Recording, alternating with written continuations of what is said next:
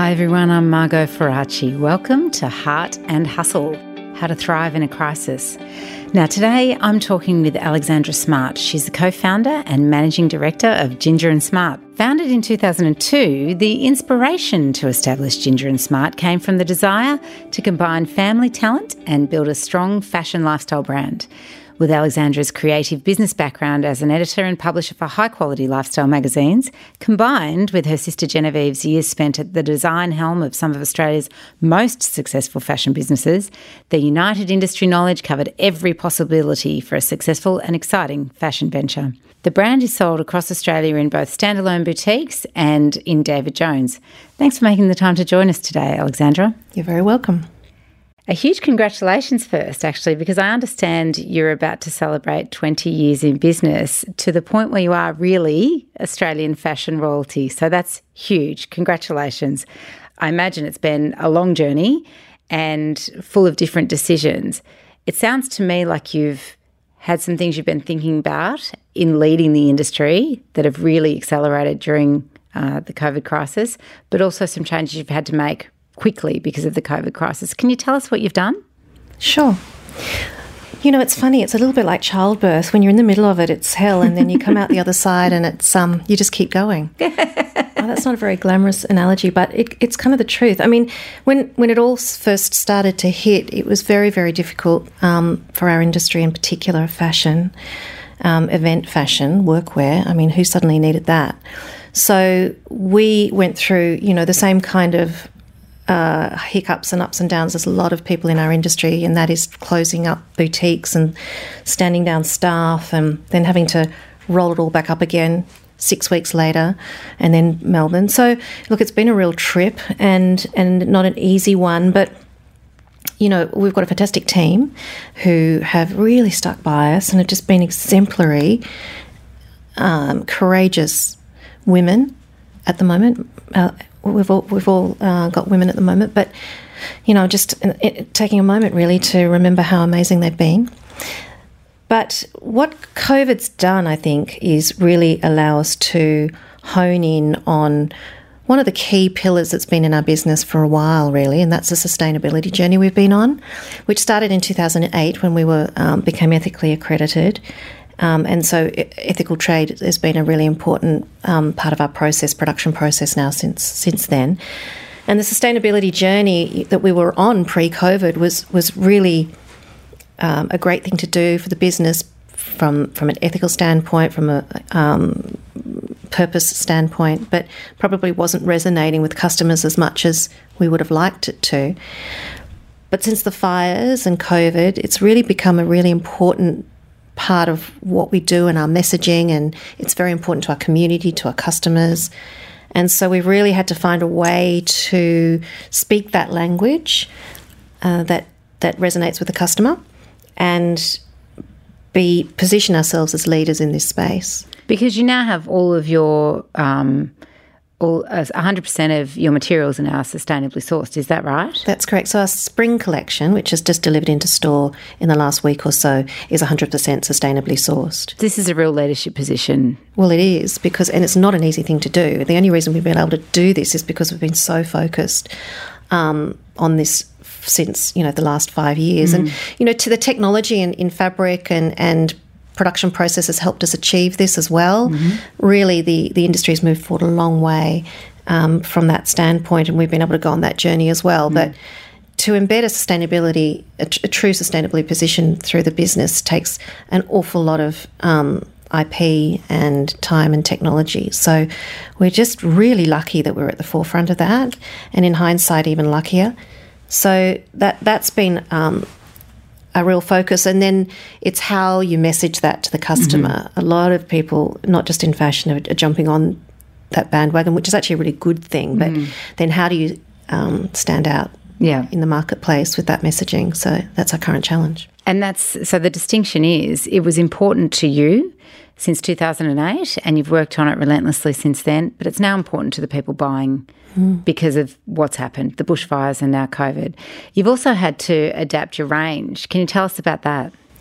Well, one of the biggest issues that we had as COVID hit was the fact that our brand and our product offering was mostly event wear, so races, weddings and so forth. Remember those? No. and workwear, so, corporate workwear for women.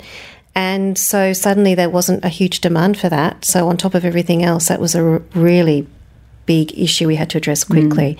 And of course, the opportunity in all of that has been to widen our product offering. And so now we are wanting to be in our customers' wardrobe in more ways than one. And that's weekend, that's, much more relaxed part of her day. It's picking up the kids, it's having coffee with friends, it's, sitting on a Zoom call and looking terrific on the top half but relaxed on the bottom half. We call it smart casual. And it's that idea where you can really dress a casual pant with a more dressed top, silk shirt with a casual pants, kind of our go-to in this current period.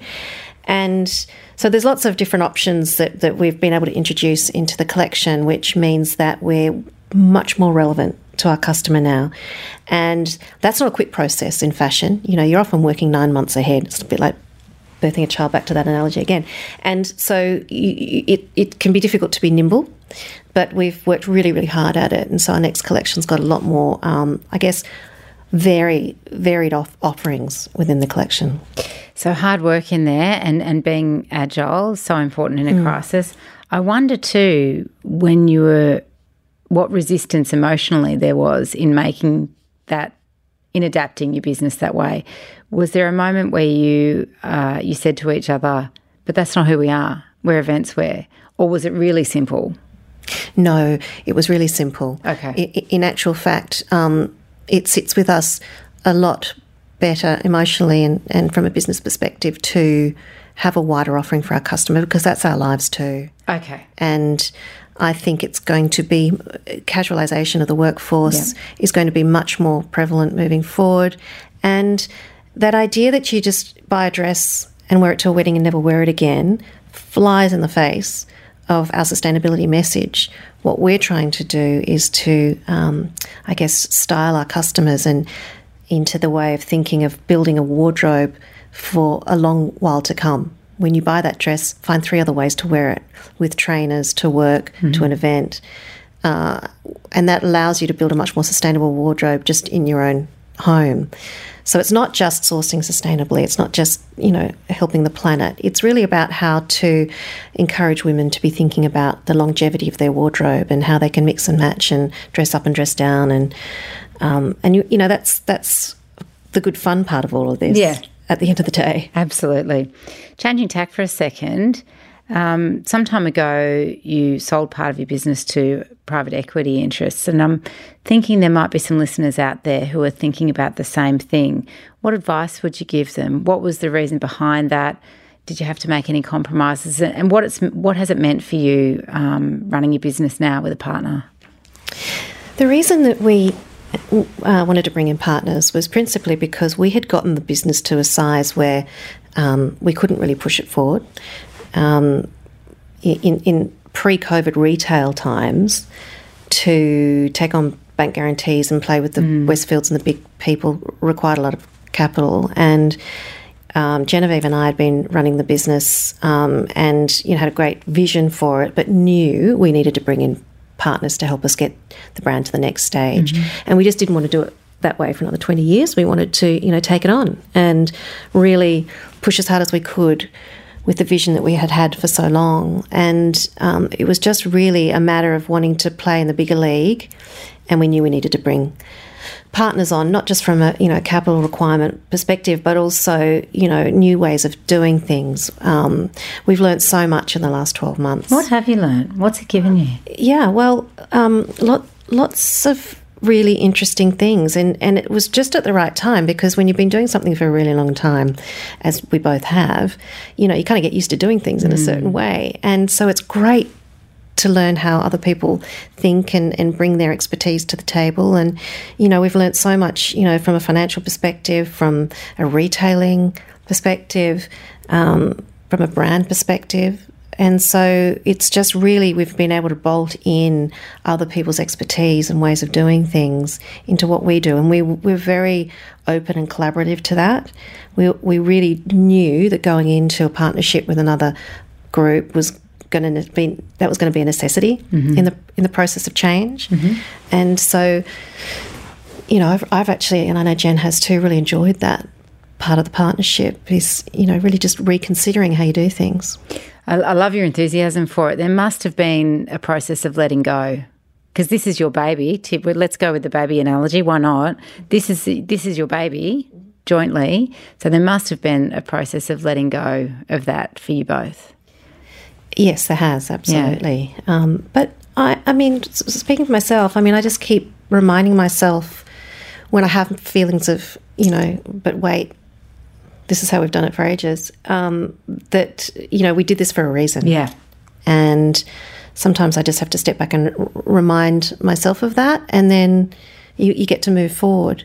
But I guess we went in with really eyes open. You know, it wasn't at all, there's been no surprises. There's just been that's important, positive outcomes. And I think that's why we're getting really good momentum now. And it was really good for the team too, to bring in people around us to help move us all forward, because there's finite energy and finite resources, and, you know, the business and the brand and the team, Jen and I, founders, you know, we all needed that extra push and bolt of energy to get us to the next stage. What we didn't need was COVID. But look what it's given you. It sounds like you've broadened your range, and it doesn't sound like you'll be going back. You're not thinking about, we've talked about this, people rebounding from COVID. What we're finding is that actually those who see the opportunity are not rebounding, they're going beyond where they were. They're not going back to where they were, they're seeing the opportunity to go beyond. It sounds like that's what's going to happen for you guys. Yes, and it's not just with widening the wardrobe either. Yeah. I mean, the other two real pillars of strategy for us is around digital. Yep. So really driving our business online. And we were doing that anyway, but there's a real push now. As customers have just gravitated there in COVID, and we don't see them coming out of the online experience. In fact, we just have to enhance it. Well, the easier you make it, that's right, the more there'll be. Yeah. For us, it's about replicating the boutique experience when you come in and you're styled and well, you know, looked after, and giving them that experience online. And in the fashion world, that's not easy. So it's about trying to find ways to really make the online experience really exciting. And then the other pillar that we're really looking at, and there's so many more opportunities now, is the brand experience, widening our appeal and customer base from where we've been, and driving that through, you know, retail experiences, brand experiences, looking at different ways to be more nimble within the retail environment. And, you know, that's what we're really focused on now. It's exciting. Now, we're all working from home. And let's face it, probably collectively dropping our standards on how we look. I suspect, being you and being in the industry you're in and being as passionate as you are about what you do, I suspect you're going to tell us why it's important for us to continue to have high standards about how we look even when we're working from home. Am I right on that? Yes, you're right on that. I mean, I think at the end of the day, for us, when we're asked this question, it's about a great jacket, because a jacket always makes women especially look just smart casual. And finished. It's like an armour. Yeah. You know, it's like when you walk into the boardroom, you want an armour. You want to be able to take everybody on and impress. And for me, a jacket always does that. And principally, I think, to your point about not dropping standards, the truth is that, you know, from a brand, personal brand perspective, you know, we're all going to end up working back together again at some point. And you want to maintain your brand personality and maintain your empowerment around all of that. So keeping standards up, I guess, in this funny Zoom world that we live in is important to that. I think it is. And absolutely, the days that I get on the Zoom when I've put in more effort than others, I certainly feel that. And the rare days I've been into the office, I've actually really enjoyed getting ready. There's one question I ask everyone. Everyone was supposed to be going somewhere this year. They're not. They're staying here and hopefully spending a whole lot of money on Australian fashion, and particularly on leaders in Australian fashion like Ginger and Smart. Where were you supposed to go this year and why? And what are you doing instead? Well, this year I had a significant birthday and I had plans in May to go to Morocco. So as disappointed as I am about that, because travel's really important to me and always has been my whole life, I think it's a great opportunity to discover our beautiful back garden and to go on bike rides and discover neighbourhoods and support local business, which is a big passion of mine, and to support the cafe owners and the bakeries and the restaurants and the local tourist attractions, because this is when they need us most. And I think it's so important to support Australian fashion, but also support Australian small business, and this is our opportunity to do that. Hear, hear, Alexandra Smart. Thank you so much for being with us. Thank you. Thanks so much for listening, everyone. I hope from this you've got some ideas and some themes about how to thrive in a crisis. Now, you can definitely hit the subscribe button if you want to hear more of the show, and give us a rating as well. Thanks again for listening. See you soon.